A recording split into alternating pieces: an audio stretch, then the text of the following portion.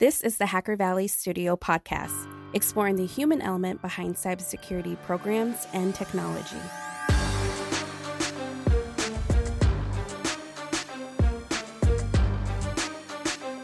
Welcome back to the show, everyone. It's no secret Ron and I look for every opportunity to level up. One of our favorite ways to level up is audible.com.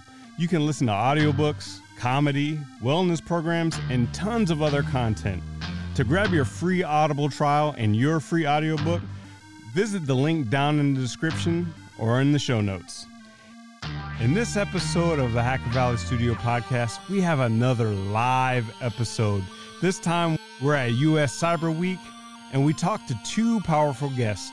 We speak with Congresswoman Yvette Clarke and also Laura Robbins from the Only One in the Room podcast. We talk about our space and what it means to be in technology and leadership. Let's jump right to it. Hello, everybody, and welcome to day 4 of US Cyber Week and day 3 of the Daniel Initiative's BIPOC Tech Summit. I am Breon Wells, the president and founder of the Daniel Initiative, and I am pleased that we were able to put on this summit this week. We have had some engaging conversations starting on Tuesday on the topic of bias and algorithms and its impact on BIPOC and multi-marginalized communities, in which we had the likes of Charlene Stanberry, who is Congresswoman Clarke's chief of staff. We had Bertram Lee from the Leadership Conference. We also had a panel discussion yesterday on diversity in tech and the future of work, and where we highlighted how we can make sure we're engaged and not left behind. Today, as we continue to pick up stream, and we've heard from a lot of you positive feedback, we are excited to partner with Hacker Valley Media, with Chris and Ron, as they do their thing. We have titled this Our Space because it's intentional for us to create these pipelines, these pathways, and these spaces for us to be able to have the conversations that we need to have so that tech is not moving without us, and in fact, that we are centered in those discussions. A few housekeeping things before I pass it on to Chris and Ron.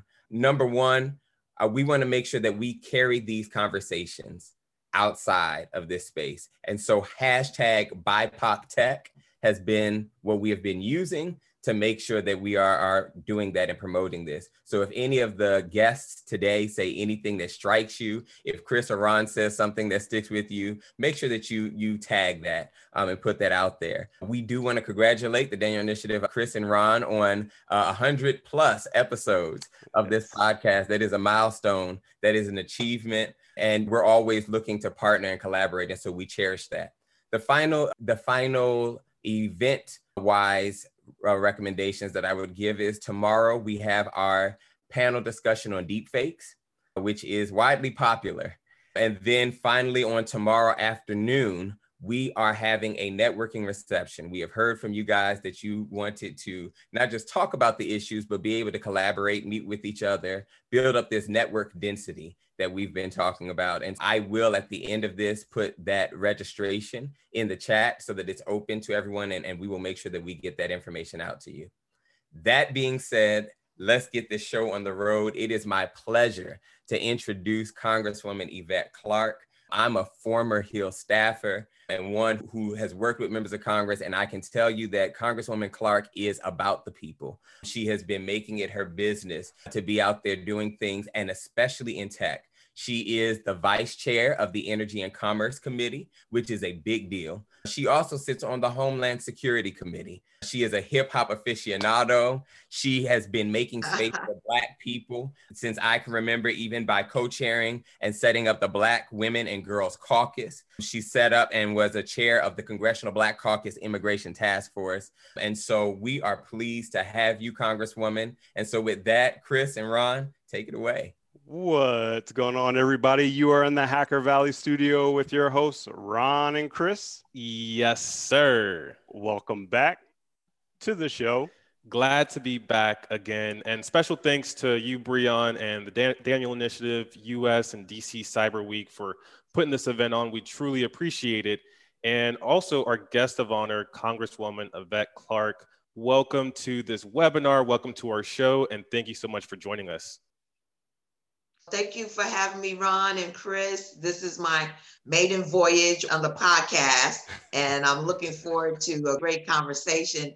Let me thank the Daniel Initiative and Breon for recognizing how I've been moving about in this space. I've found it quite important that we have a Black presence, a Black interest in really shaping what's happening in cyber and giving recognition to those who are doing work in this space and uplifting those who desire to do. So I'm looking forward to this conversation today because everything is cyber. And if the pandemic hasn't taught us anything, it's that we have crossed that Rubicon into a virtual world parallel to our, what I call physical world, that mimics, that imitates, and that actually in reality is an avatar for how we live our lives today. And so I'm looking forward to, again, your questions and conversation. Congresswoman, we couldn't be more honored to have you on this podcast during US Cyber Week. For the folks that don't know who you are just yet, would love to hear a little bit about your background and what you're doing today. Absolutely. I am the representative of the 9th District of New York, which is Central and South Brooklyn. So Brooklyn is always in the house. And I have been in Congress now, finishing up my 13th year, about to start my 14th year. So that is 7 sessions of Congress. I was elected back in 2000. I was elected in 2006, started serving in 2007, and have always had a passion for innovation, policy, for future facing policy. So I started my tenure in Congress on the Homeland Security Committee. I, at one point, was the subcommittee chair for cybersecurity, emerging threats, and then went on to ultimately get onto the almighty and powerful Energy and Commerce Committee, which has the other part of the jurisdiction of everything tech. And so now I serve on both Energy and Commerce and Homeland Security. On Energy and Commerce, I serve as the vice chair of that committee. And I am also co-chair of a working group that was commissioned by our chairman, Mr. Pallone, alongside Congresswoman Robin Kelly of Illinois, where we're going to be diving into disparities across our entire platform. It's called our Disparity Working Group, across our entire portfolio. And I'll be looking at the disparities in tech and ways in which tech has the seeds of racism baked into it, and how we unpack that to make it a more equitable and justice-driven way of life. I represent where I was born and raised, and I currently live. So I'm a real hometown Congresswoman, and I'm just really proud of the constituency that I represent. It is a mosaic. People from around the world live in the 9th District of New York. We are struggling through what has been a brutal pandemic here in New York State. We're, trying to continue to adhere as much as humanly possible to all of the health recommendations and protocols, but we were really devastated by COVID-19 earlier on in the pandemic. We're, trying to normalize our lives to the extent that we can right now. And again, tech, cyber, all of that has been part of that lifeline that many in our communities have been able to use in order to just to cope with living in a COVID-19 reality.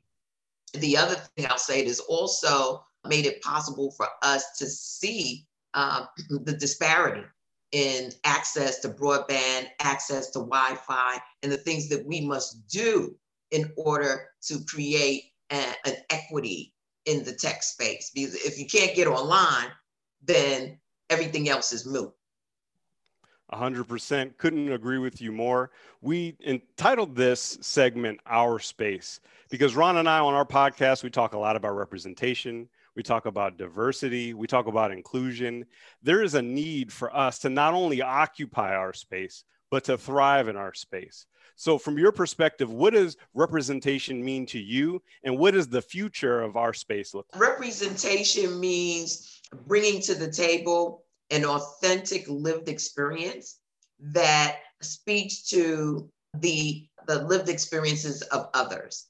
And when we're not at the table, as the proverbial saying goes, we're on the menu.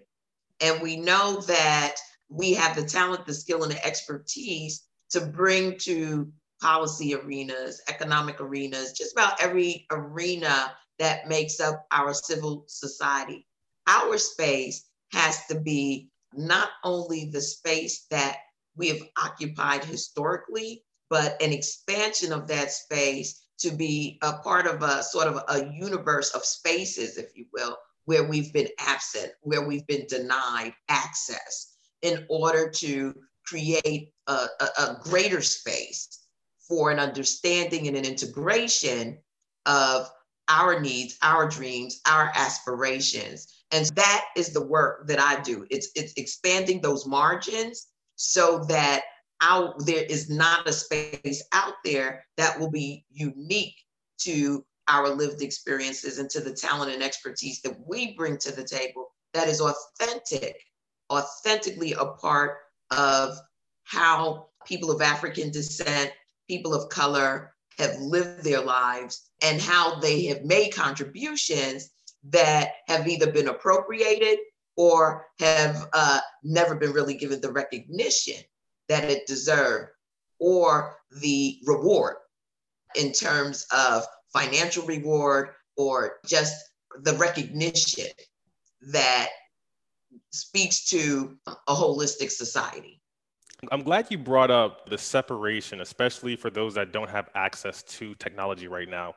During COVID, that's a huge gap. It creates even a bigger gap of wealth and knowledge. And Chris and I, we often talk about creating a positive influence, especially for those like in cybersecurity, in technology. But we often get caught up in speaking about the bits and bytes. How do you make a more positive environment for your colleagues? How do you make a more positive environment for people already within technology? But I think as technologists, we forget about our community. So I'm sure you've seen a lot. What are some ways that you'd recommend all technologists and people in cybersecurity make to their communities, especially now? I think what's important is that they become advocates. They become voices. They organize in a way in which they can impact the policymakers, whether that's at the federal, state, municipal level. Because one of the things, particularly in the policymaking arena, that we hear constantly, and it has become an excuse or a way of marginalizing us, is that, oh, we can't find anyone with this talent, this expertise. And that's why they're not at the table. And I've been hearing that ad nauseum for decades now, when in fact, we know that there are hundreds of thousands of people out there whose skills are already in line with the growth and development of technology, or who are actual practitioners. And so it's being that voice and that advocate that says we need to see our experiences baked into what is taking place in the tech space, whether it's cybersecurity or whether it is building out algorithms, whether it is making sure that there's no bias baked into these huge systems that have become interrelated and integrated, that will lead to, if we're not careful, a transference of the type of bigotry and discrimination that we face in our physical lives being transported and baked into our technology lives. And so your voices are critical in the conversations that are being had in every legislative body right now. I really want to get to what you just mentioned about algorithms, but I'll get to that in a little bit. What I want to talk about right now is something that you just mentioned, is integration of technology in our lives across the board. You mentioned COVID. That's exponentially speeding things up. So we really are tied to our devices. We're tied to our applications. I'd love to hear how you've brought cybersecurity into your work with the Smart City Caucus, with all of the other working groups that you work with. How have you taken your experience in cybersecurity and brought it to those groups? Absolutely. The Multicultural Media Caucus, which is something that I've co-founded with Congressman Tony Cardenas, who is also a member of the Energy and Commerce Committee, as well as Congresswoman Judy Chu, was to really highlight those who are working in the tech space and highlight the challenges that they face, maybe being the only one in that space, and how we can undergird those individuals as either within corporations or who are launching their own efforts in the ability to access venture capital, to be able to be at that managerial level where when technological threats are being unearthed, that their critical lens to what is taking place in cyberspace, if you will, can be applied so that it recognizes those things that are harmful to people of color. Is oftentimes in these companies, and we're seeing it, I think, in real time with companies like, I'm going to say it, Facebook, Google, that they are not equipped with the knowledge that comes in human form, or they have turned a blind eye to the fact that so much of what they use in terms of their integrated approach to providing information and platforms have been injurious and harmful. And that without our technologists engaged, we can talk about economic ruin, we can talk about identity theft, we can talk about all healthcare breaches, particularly now that everyone's into telehealth. It's critical that we have our front line prepared to examine exactly what is taking place, what type of propaganda is out there, and how it can be harmful to communities of color that have been excluded from the inner workings, if you will, of the technology space. And so it's critical. Cybersecurity takes on many different forms because technology has it really expanded its reach into every facet of our lives, whether it's paying your bills online, or like I said, it's visiting your physician online, or it's communicating like we are right now. So it's critical that we have people who are fluid in the currency that runs within communities of color at the table, making decisions, and not only making decisions, but making sure that we have the talent that has the perceptive, the intuitive, and the actual ability to pick up on trends that can be harmful to our communities. Yep. And I couldn't agree more. As a Black man working in cybersecurity, working in technology, I feel like right now more than ever, I have a even bigger responsibility. I have to make sure that I do the best of my abilities in my job to make sure that we create a safe environment for not only our companies, but for our youth even. And there's a lot of buzz with cybersecurity right now about the elections. Everyone is worried about that.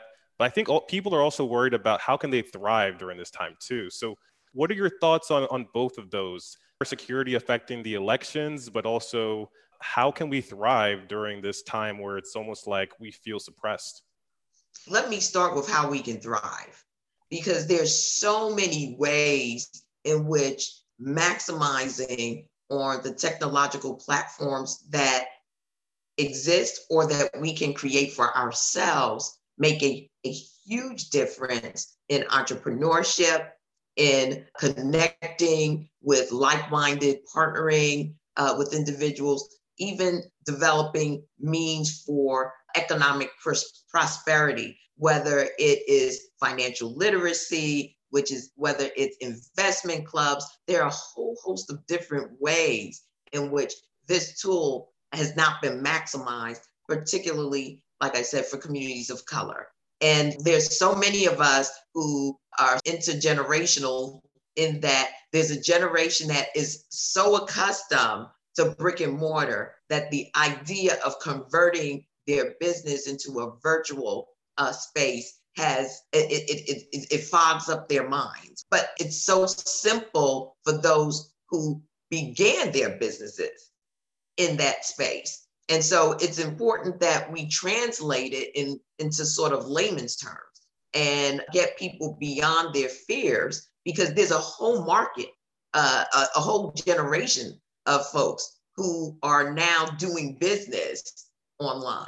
And like I said, and that's in every endeavor. I keep going back to telehealth, because many of our physicians have had to quickly convert their businesses into telehealth in order to keep their patients healthy, but also to keep their businesses open. These are business people as well. There are a whole host of ways. We've seen the nonprofit arena begin to do their fundraising efforts online. We've seen the entertainment industry convert their work online. And it's doable, but people need to get behind their fears. With respect to the sort of the challenges that we face right now, it's unfortunately, we're in a space where truth and the veracity thereof has been severely challenged by the leadership in our federal government. Let's just put it right there. And when you have someone who has a penchant for lying and creating conspiracies with a bully pulpit that is not only nationwide, but is worldwide, it becomes very difficult for sort of the layperson that's just trying to raise their kids, help their kids on homework online, to discern what is, factual and what is fabricated in someone's distorted mind. And that's where we're facing a challenge right now in society. It's getting back to a basis of fact and truth that we can agree to as a baseline. From there, you can then debate the different ways in which one views that truth. But we got to agree to a truth in order to get there. And we're seeing more and more of that conspiracy theory type of thinking permeating the media platforms that we rely on to get to fact and truth. And that is problematic, because the greatest example of it all is the fact that everyone's health is on the line right now, not only in the United States, but worldwide. And so anything that is a derivative of the truth could mean life and death, and has meant life and death. You add to that the election season that we're in, and politicians are known for embellishing, but now it's bold-faced lying and trying to find the truth hidden in all of this propaganda that's swirling around what is said out there, particularly from the highest office in the land, becomes problematic. Because I said this when Donald Trump was first put into office, that someone who lies like that will ultimately become just noise. And it's almost like the boy that cried wolf. And he's cried wolf so much that when something is really imperative for people to pay attention to it, they will be so glossed over from the barrage of mistruth, misinformation, and bold-faced lies that they won't pay attention. And it becomes, as we've seen, catastrophic. So that's the other side to the technology. And that's not something that necessarily cybersecurity can address, but the platforms need to be able to police themselves. And if you're going to put information out, there need to be disclaimers. There need to be a whole host of other ways in which people are able to discern fact from opinion from bold-faced lies. Absolutely. I would love to expand upon that. When you talk about truth, that's something that we need as people. It's something we need more of as a country and around the world. When you did your work with the Algorithmic Accountability Act in 2019, I would love to hear about how bias works its way into technology and how it can affect our space in the future. That is a piece of legislation that I am full force behind. And a lot of that has to do with the fact that the tech space is so predominantly populated with folks who are sort of almost monolithic in their approach to their business models, to their platforms, and baked into most of the programming, let's put it that way, are people's human experiences. You have to program based on humanity. And if your humanity has an experience that is limited, that is extremely limited, what you code, what you bake into an algorithm is based on that.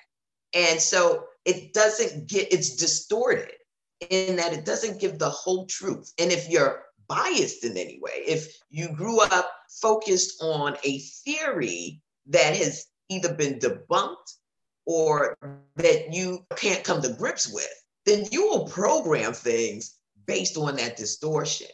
And we've already seen how that is played out, particularly when it comes to stereotypes, when it comes to just the type of discrimination that we face in the physical world.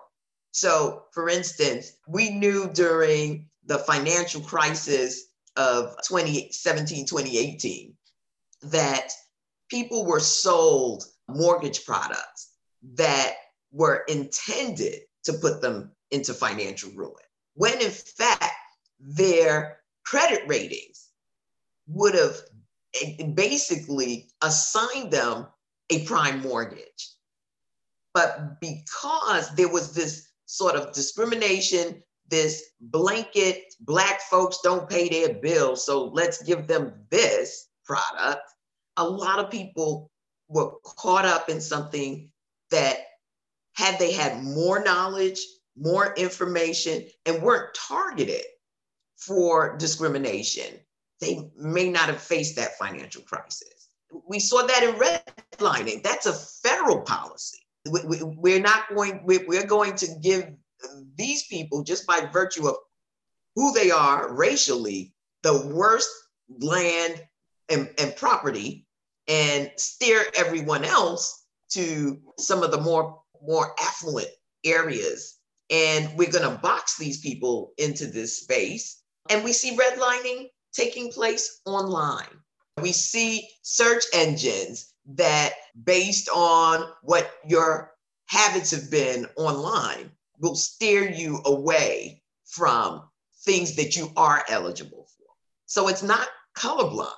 It's not racially neutral. It is based on people's actual experiences and how they take that into the lab, if you will, and cook up some discriminatory stuff that could hurt generations to come and will hurt generations to come if we don't disrupt it. And that's what our Algorithmic Bias Accountability Act is meant to do. It's disrupting it before it gets hardened and truly baked in to the infrastructure that we're all using to live our lives. That many of us have no choice. Now you have to pay your bills online, you have to pay your phone bill. Everything is pushing you to doing it online.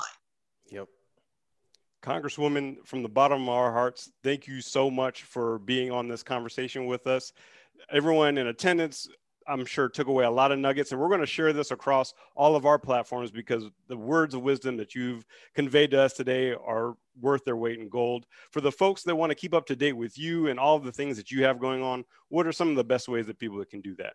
They can follow me on Instagram at Rep Yvette Clarke, Instagram and Facebook. And I can't remember what my Twitter handle is, but my name is Yvette Clarke. You can find me there. And that's Clark with an E, because we have another congresswoman whose name is Clark as well. Her name is Catherine Clark, but she doesn't have an E at the end. I'm West Indian Clark. Perfect. We just dropped those into the chat for everyone to follow you and stay in touch. And we'll also put those in the show notes when we release this as a podcast episode. But thank you so much. And it was such a pleasure to talk to you.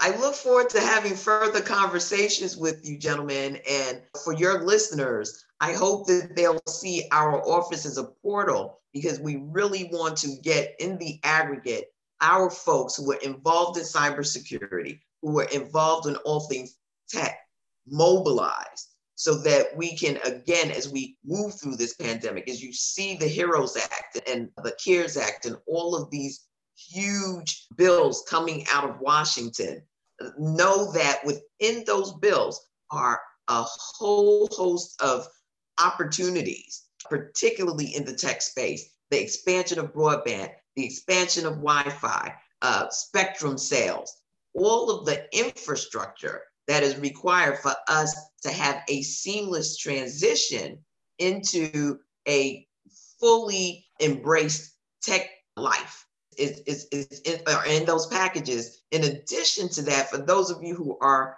climate change fans, we are doing a lot of work in the smart city space to be able to build out an infrastructure for renewable energy and electric infrastructure that we have to transform to in order to get our lives in order and to survive what is happening as we experience climate change.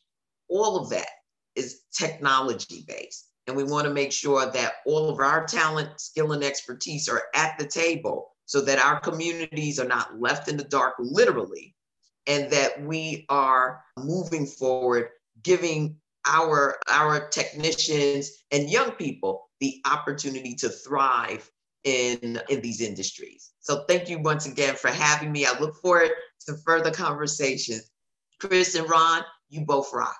Thank you. Thank you so much, Congresswoman. Feel free to stay. We have Laura Robbins coming on next. We're going to be talking and more about our space just in a moment. Hi, how are you? Hello, hello. Thank you so much for being able to join this segment of US Cyber Week. It was so serendipitous that we just met yesterday. Yes. Yesterday. And we were able to make it happen. You're here. We're getting ready for an outstanding conversation. Super excited to have you on. For the folks that don't know who you are just yet, even though a lot of people should, what are you doing today and how did you get there? So yes, I'm Laura Cathcart Robbins. I am a freelance culture writer, and I'm also host of the podcast, The Only One in the Room. And as I was telling you yesterday, the podcast came out of an experience I had when I went to a 600-person writers retreat, a 3-day retreat given by Elizabeth Gilbert, who wrote Eat, Pray, Love and Big Magic, and Cheryl Strayed, who wrote Wild. Reese Witherspoon played her in the movie.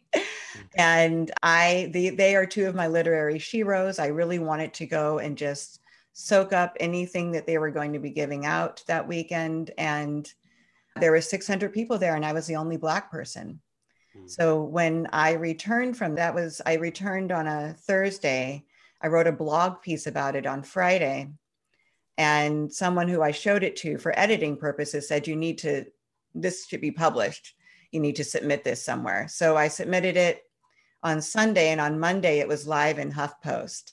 And what happened after it went live was pretty phenomenal. It went viral, and I got a series of direct messages and comments. There were 568 direct messages within 24 hours. Jeez. For people who were responding. And I thought they were all going to be Black people because my piece was written from that perspective. But people who understood what it felt like to feel other, to be alone in a room full of people, responded. And they were everywhere in the world. They were every age. They were abilities, disabilities, sexual preference, sexual orientation. All these different spectrums were responding because they understood what that felt like. So the podcast was born there. We wanted to tell those stories. And those are the stories we tell on the podcast. That's phenomenal. And in fact, maybe not to the same degree, but in fact, our story is quite the same. We ended up going viral on LinkedIn, and we decided to use that momentum to do something, to make an impact. Yes. What was that conversation in your mind? You're like, this thing is catching fire and there's so much momentum behind it. What can I do with this and how can I make a difference? What was that conversation like with yourself? It was interesting. I don't know if I got a chance to tell you this, but I was actually taking a podcasting class at the time that the article went viral. I didn't know anything about podcasting. Wow. And we had to do a project for the class. And a lot of the responses I got were hashtagged the only one in the room, which I thought was a very clever hashtag. I had not heard of it before, but apparently a lot of people had. So for my project, I decided to make the podcast the only one in the room. And at the end of it, we got to record a trailer at our local public radio station, KCRW, here in Los Angeles. And I had someone snap a picture of me while I was recording the trailer, and I posted it, and I started getting guest submissions. I'd love to be a guest on your show. I'd love to be a guest on your show. And I'm like, I don't have a show. I just had a project for a class. Yeah. And then somebody that was a longtime friend of mine who's also a podcaster said, maybe you should have a show. So that's what got me thinking, I can parlay this experience and make it even bigger and more accessible and explore this new realm, which wasn't new, but it was very much new to me. Podcasting is relatively new. Right. I've learned a lot in the last 2 years. This was October 2018 that I wrote the article. So we launched in April of 2019. Incredible. And we've been going ever since. So that was the conversation in my head, was like, what am I going to do with this podcasting? Yeah, that's amazing. Just being in the right place at the right time. You had the article and you already going through the podcaster's course, which is excellent. We had to go through the School of Hard Knocks. It was very difficult. But we've gotten a lot of mentorship along the way. And one of our mentors said to us, as influencers, as podcasters, and as leaders, it's our responsibility to make our team and our guests the star. So what is your strategy as a leader and a podcaster to make the stars of the only one in the room? That is a really good question. And that's actually one of the reasons I was drawn to Chris's talk yesterday when he was just discussing about, I think the topic was making your guests comfortable. Was that what it was, Chris? It was, yeah. Yeah. And I was just like, wow, that's so much, it's so similar to what I do. I actually did a panel called How to Get Your Guests to Say Yes at Podcast Movement last year. And a huge part of it is taking care of my current guests and making them have the absolute best experience. And a lot of my guests are referrals from my current guests. What I was told in the beginning was to hit on my friends and see if they would come and be guests on the podcast. And I have a few friends that have name recognition and/or a lot of followers. So I went to them first to lure them onto this podcast that didn't exist yet. And we record in seasons, 10 episodes per season. So we record in batches and then release them all, boom. Mm-hmm. So I was busy kind of recording those first 10 guests and nobody had heard it. But one of the rules I made with myself is that I'm not going to ever exploit anybody's story for the sake of my podcast. Mm-hmm. If I get somebody on and it gets dicey or they're uncomfortable, we so don't have to go there. I know they have a really good story they can tell, but I'm absolutely going to defer to their comfort level. Mm-hmm. And I follow up with my guests afterward, especially if it was a tender interview, if they were particularly vulnerable. I'm going to follow up probably more than once and make sure that they're okay and that they felt comfortable. I don't ever give my episodes the raw edit to a guest to listen to. But if they call me and say, hey, I wish I hadn't said that, is it possible to take out? I'm absolutely doing it. Right. I want them to promote it. So I want them to be really comfortable with the episode as it is. I think it's a little dicey to give somebody editing control over a guest, rather editing control over an episode. And as far as getting them to actually come on the podcast, I do a ton of research. I try to watch everything where I can, or listen if they haven't done interviews on television or on the web. I'll listen to podcasts they've done. I'll read things about them. I just try to get as much information as I can about them. I've had a couple of interviews where the chemistry hasn't been good. And that's on me because I needed to do a pre-interview with that person first, or I needed to see from their other interviews that we may not be a good match, or they're looking for everything they've done or just more profiles. Then my stories on The Only One in the Room, they're all like personal essays. So there's a hook, and I've written a lot of personal essays, so I know how to do that. And that's what I'm looking for. And if someone just wants to come on and pitch their business and that's all they've ever done, it's probably not a good fit for me. Absolutely. Yeah. Completely relate to that 100%. And we take ownership as well. If there's a bad episode, it's really on us. We're the hosts, we control the environment, and it's our job to amplify that story. Yes. The Only One in the Room, that's such a powerful title. And it's so relatable to so many people around the world, which is, it's just absolutely perfect. I shared it with my wife and she was like, wow, what a podcast name. So incredible. And I looked at a lot of the guests that you have on are exceptional people, but I think people forget that even though they're exceptional and they're in the spotlight and they have they're famous and people know who they are, they're influencers, there was still a time where they were meeting up against resistance. They had to be the only one that was in that room. And that's hard work. That's hard work to get a seat at the table, to be better than the next person, because you have that moniker, you have that weight on your shoulders that you have to overcome. And what is that like for you to be able to hear all those stories? And what are some of the best ways that people have persevered to have their seat at the table? Wow, those are good questions. First of all, what it's like for me to have someone sit across from me and trust me enough to tell me the stories, especially if there's been any type of abuse. And that can be sexual, that can be domestic, it can also be racial. And so if they've been abused at all, and for them to come and share that with me is a tremendous honor and a privilege. And I never take it lightly. So far, I've been so super curious about my guests that it's so cool to just sit across from them and hear these stories. I want more. I'm not trying to get through the interview. I'm not trying to move them to another subject. We're here to talk about whatever the agenda is, and I want to hear all about it. So I know that's helpful for me, but it's also, as far as getting them to open up, but it's also just so nice for me. I sit there across from them and I can't believe that I get to do this, that I get to interview them and be privy to these really important, sometimes tragic stories. And I do seek those stories out, but I also seek out stories like The Only One Who Refused to Be Tokenized, which is Misha Youssef. I don't know if you know her. I don't. She's amazing. You should totally look her up. She had a podcast called Tell Them I Am. And the tagline was, the voices are Muslim, the stories are universal. And so she would have her guests tell these stories that could be anybody's stories that happen to be Muslim people. She's from Pakistan originally, and she's American now, but she is now running Higher Ground, which is the Obama's podcast company. And she's looking for stories, and she's phenomenal. But she, at her previous employer, she would not be the token Pakistani, would not be the token Muslim. She wanted to have equity and equanimity across the board, and she really fought for that. So it was not a tragic story. It was actually a really triumphant story, but so cool to bring to my listeners to see exactly what you just said, that this is what she was up against.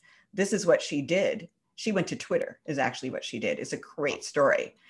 And she got the attention of somebody higher up than her boss, and they changed the format for her. And so she won. And then now she's where she is now. But I love stories like that. Just one other story really quick. Jasmine Savoy Brown is another episode that came to mind when you were talking about that. And she's a Black actress.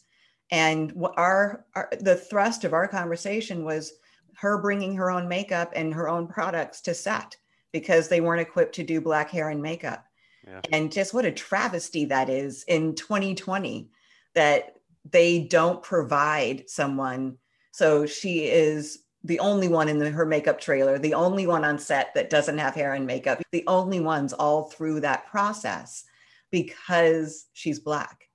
which doesn't make any sense to me. But it was a story, again, it's not tragic, but it needed to be told. Wow. Yeah. There's always, I think, an origin behind what brings people to listening to stories. For me and Chris, we actually had a guest on, her name, blanking on it for a second, but she came on and she helped us find our superpowers. And one of my superpowers was listening. I think that's what kind of led me to starting a podcast in the first place. I would love to hear, what is your origin story for gathering the story and amplifying the story? So I think that's twofold. I love that your superpower is listening. That's so good for a podcaster. So I'm a storyteller. I've been writing since I was a little girl. I love books, fiction, nonfiction. I love stories. I curate stories. I tell stories. I actually told stories at the Moth and won. Like, I am a storyteller. The interesting thing about podcasting, or the format that I chose, is I'm not telling my story. My story's a little bit in the beginning, but what I'm doing is telling other people's stories, which is not something I'm entirely comfortable with. So I really had to figure out how to get the guests to tell their story without me interjecting too much. So I needed to become a good listener and just really be a guide for their story, which was a different role than I had ever assumed before, except I'm also someone who is 12 years sober. And in the program that I'm in, there's a sponsee relationship. It's like a guide and people who are guided, and you guide them through the program. That requires a lot of listening, like real listening, right? And not interjecting advice or opinion or judgment. And so for doing that for the last 11 years, I think has really helped me to sit down opposite somebody and really listen without projecting any of my own stuff onto it, without interrupting with questions that may or may not change the experience for them. I want them to go and give them the dignity of their own experience, tell their own story, and me just guide them back to the subject when necessary. Yeah, that's outstanding. The person that Ron was speaking about was Laura Garnett. Yep, and she came on and dissected us. She dissected me. My superpower is taking something from a dream and bringing it to reality. Oh. And my purpose is to amplify the stories of humans all around the world and just share that beauty with folks. And so podcasting works perfectly. If you would have told me 2 years ago that two Black men in technology were going to have a human-centric podcast and have listeners in over 100 countries, I would have said you were crazy. Yeah. But here we are today, and it's just been an unbelievable journey. How important has it been for you to make that type of impact on such a big stage? Oh, it's odd. It's odd to say that it's important to make an impact for me, because it feels like it's anti-humility to say that. But at the same time, what happens when I write an article, and I write about three things. I write about race, I write about recovery, and I write about relationships. And when I get that feedback back, thank goodness you helped me, blah, blah, blah. That is huge. It's those are the coins that I want. Like, those are the coins that will make me rich in the right way. I like other coins too, but those, I really do value those. With podcasting, what happens, like we had a guest 2 weeks ago whose daughter, her 4-year-old daughter, and her husband were killed by a distracted driver in a horrific car crash 4 years ago. I see my eyes are getting moist when I'm thinking about it. And she has, her older daughter was not in the car with them. And so it's the two of them now. And she goes around and talks to teenagers about distracted driving. The response to her episode, not just from people who had similar losses, but people who didn't report distracted drivers, who have seen people weaving in and just didn't call the police, people who admit to distracted driving themselves. I checked my texts. I wasn't pulled over. I wasn't at a light. I'd had a couple beers before I left the house. I didn't know if I was over the limit, but I was only going 4 miles. So these are the responses we got from that episode. And I would share them with her because they weren't all on social media. Some of them, a lot of them actually were messaging me directly. And of course, I asked her permission before I shared them with her. But That's my boyfriend, who's my producer and my co-host. We just kept hugging each other and going, wow, look at this. Look at what's happening. Because we interviewed her and put her story out there. It's going to maybe save some lives, you know? That's beautiful. Yeah. And it's beautiful that people reach out and say, due to your podcast, I learned something, whether it's from you or your guests. And I'm sure, like, just by talking to so many amazing people that have these unique stories, you're a teacher in your own right. You carry these stories and you teach others and have a lot of messages. And we just had a question come in, and it says, sometimes people who are the only one in the room will struggle at owning their own narrative authentically. What steps can people take to own their own narratives? For me, I'm the only one in the room in so many ways. I'm someone who didn't graduate from high school. I'm someone who didn't go to college. I'm someone who lied about having a diploma and a degree in order to get jobs in my 20s. I'm someone who's divorced. I'm someone who had to go into recovery because of alcohol and drugs. I'm a single mom. Like, I have all these things that make me an only one in the room. And not all of them are troublesome. Not all of them bring me shame or embarrassment, but the ones that did, my writing about them and sharing them with people that was the healing. There's a Swedish expression, a problem shared is halved. So you cut your problem in half the moment you share it with somebody. Right. And I think that you have to share it with not just the right people, but someone who's empathetic or has that capacity to be empathetic. Almost everybody can connect with the feeling, even if they can't connect with the circumstances. So we titled this segment Our Space. And we love that name because it represents so many different things across diversity, representation. For you being so prominent in podcasting, or us being technologists, and so many different industries across the board, how do we step into our space and thrive across all underrepresented populations? What are some of the best ways that you think that people can do that? For marginalized people to step into their space? Mm-hmm.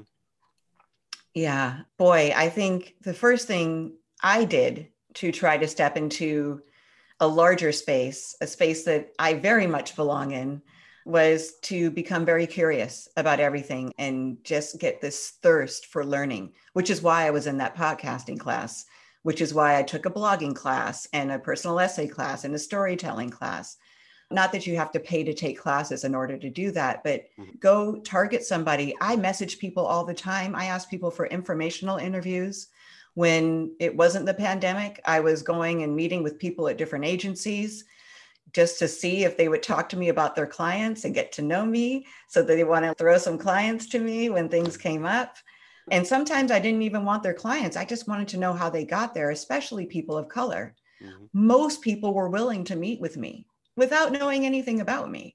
They knew that I always asked them for a coffee, because people can do 20 minutes. Nobody's going to give me 2 hours. That's a lunch. Or would it be okay if I email you? I have some questions. I'm trying to put this together. I definitely have to have my own, I need to have my goals in mind before I approach them. This is what I'm trying to achieve.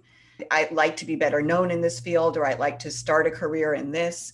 And I see you have one, or you are well known in this field. Would you be willing to give me 10, 20 minutes, not 10 is too short, 20 to 30 minutes of your time to just talk to me about it?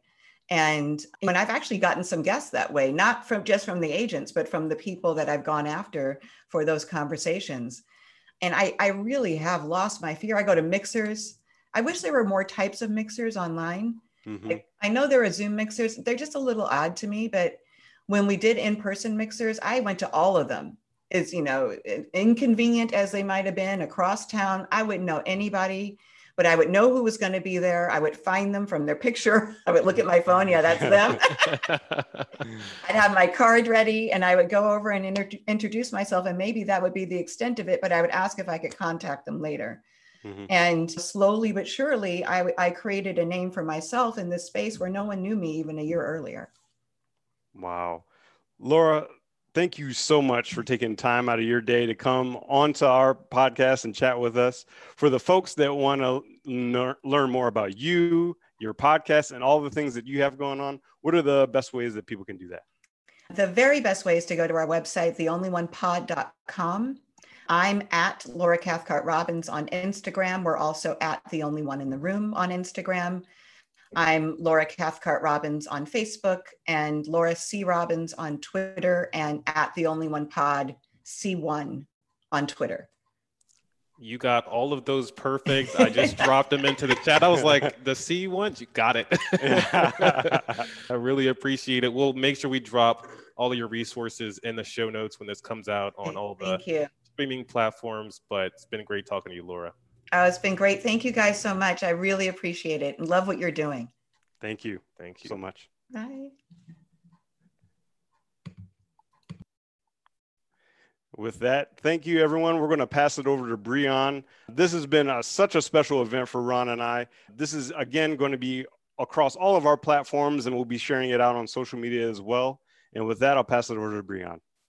Thank you. And thank you, Chris and Ron. This was absolutely phenomenal. I enjoyed listening into the conversations, both with the Congresswoman as well as with Lauren Cathcart Robbins. I want to encourage everyone, as we have been with each and every one of these sessions, please follow the guests that you saw today. Follow Chris and Ronald. Follow the panelists that we have had in the past, because we do this to provide not just information, but there's power in networking. There's power in collaboration. And with that in mind, I definitely wanted to give a huge shout out to Byron Davis and Atlas Technology, who was responsible for putting this meeting of the minds together. With that being said, I am Breon Wells. I want to thank you all for your time. I want to thank you for your commitment. And again, thank you, Chris and Ron, for this powerful partnership. Thank you. Thank you.